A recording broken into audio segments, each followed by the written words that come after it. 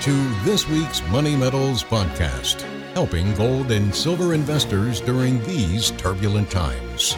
Now, this week's market wrap with commentary and analysis from Money Metals Exchange, the company named Best Overall Precious Metals Dealer by Investopedia. Welcome to this week's Market Wrap podcast. I'm Mike Leeson. Rate hike concerns are weighing on precious metals markets this week. The Federal Reserve lifted its benchmark funds rate by a quarter point as expected on Wednesday. Many investors had been looking for central bankers to signal that would be the final rate hike of the year. But stronger than expected economic data suggests the Fed may not be done, especially with inflation still running above target. As NTD News reports, higher borrowing costs will continue to work their way through markets and the economy.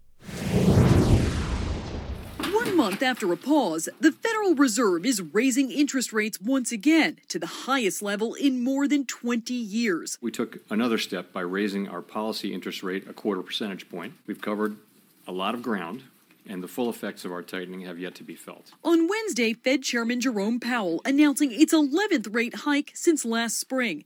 For people looking for a home loan, this latest round of interest hikes means they'll pay more for their property. And there's no guarantee relief is coming anytime soon. Economists say more rate hikes could be ahead this year. Inflation is still too high. The Federal Reserve is raising interest rates aggressively to slow the economy and get that inflation back down.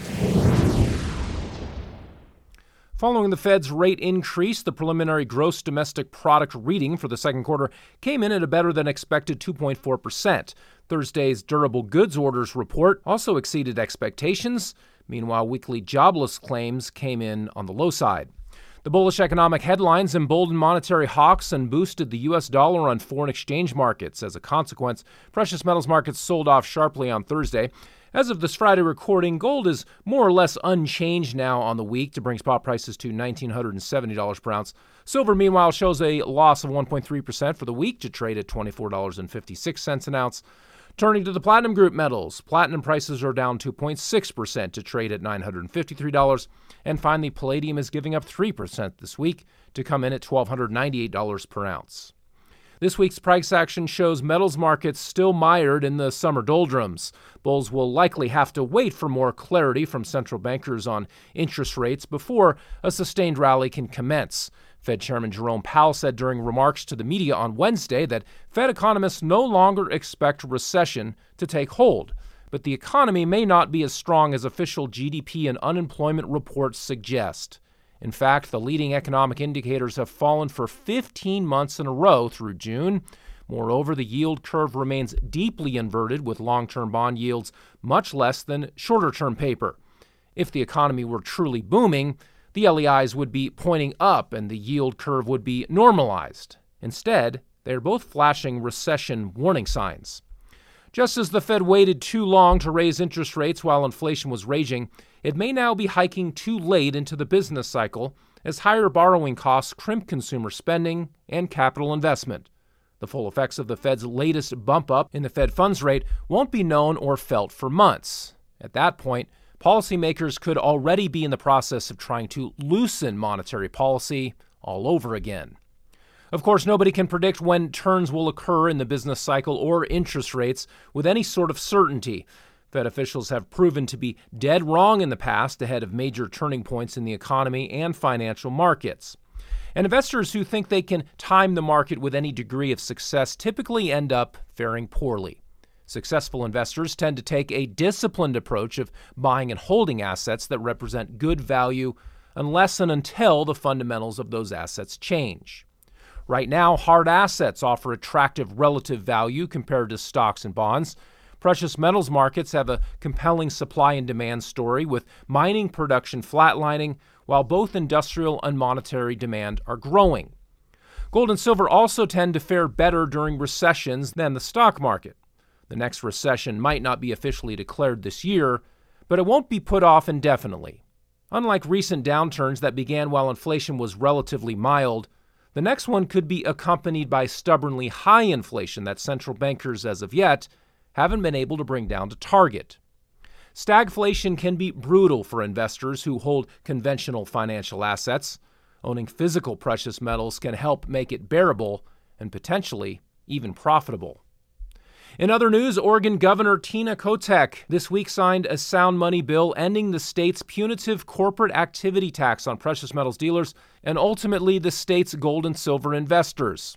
Lending a hand to efforts by in-state small business owners, the Sound Money Defense League and Money Metals Exchange mobilized grassroots support and worked in other ways to secure the passage of House Bill 2073, a package of corporate activity tax reforms and cleanups, which include the exemption of precious metal sales from Oregon's CAT tax. Legitimate gold and silver businesses operate on extremely small margins that are similar in scale to brokerages, which are already exempt from the CAT. A CAT tax imposed on top-line precious metals revenue is therefore extremely burdensome when compared to the taxes paid by other current CAT payers. Furthermore, these increased costs on precious metals businesses ultimately are passed through to Oregon savers and investors.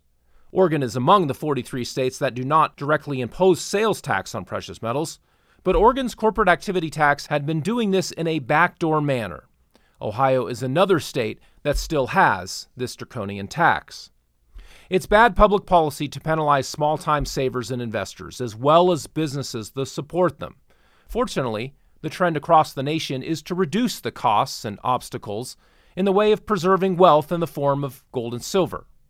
For example, Mississippi, Alabama, Tennessee, and Virginia passed legislation within the past 2 years to exempt precious metals-related purchases from taxation in their states.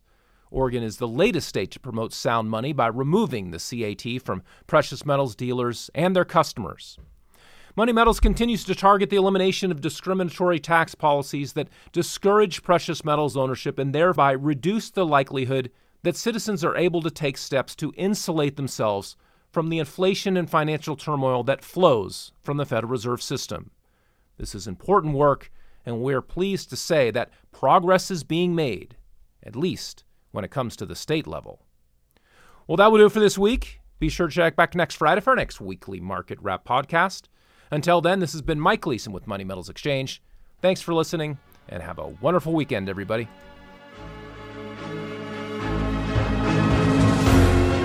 Thank you for joining us for this week's Money Metals podcast. Be sure to come back next week.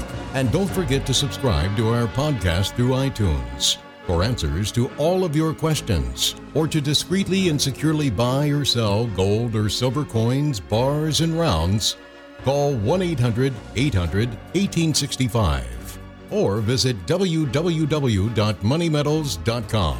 Our knowledgeable and no-pressure specialists are standing by to answer your call during business hours, Monday through Saturday. Or you can lock in your order online, 24 hours a day, 7 days a week.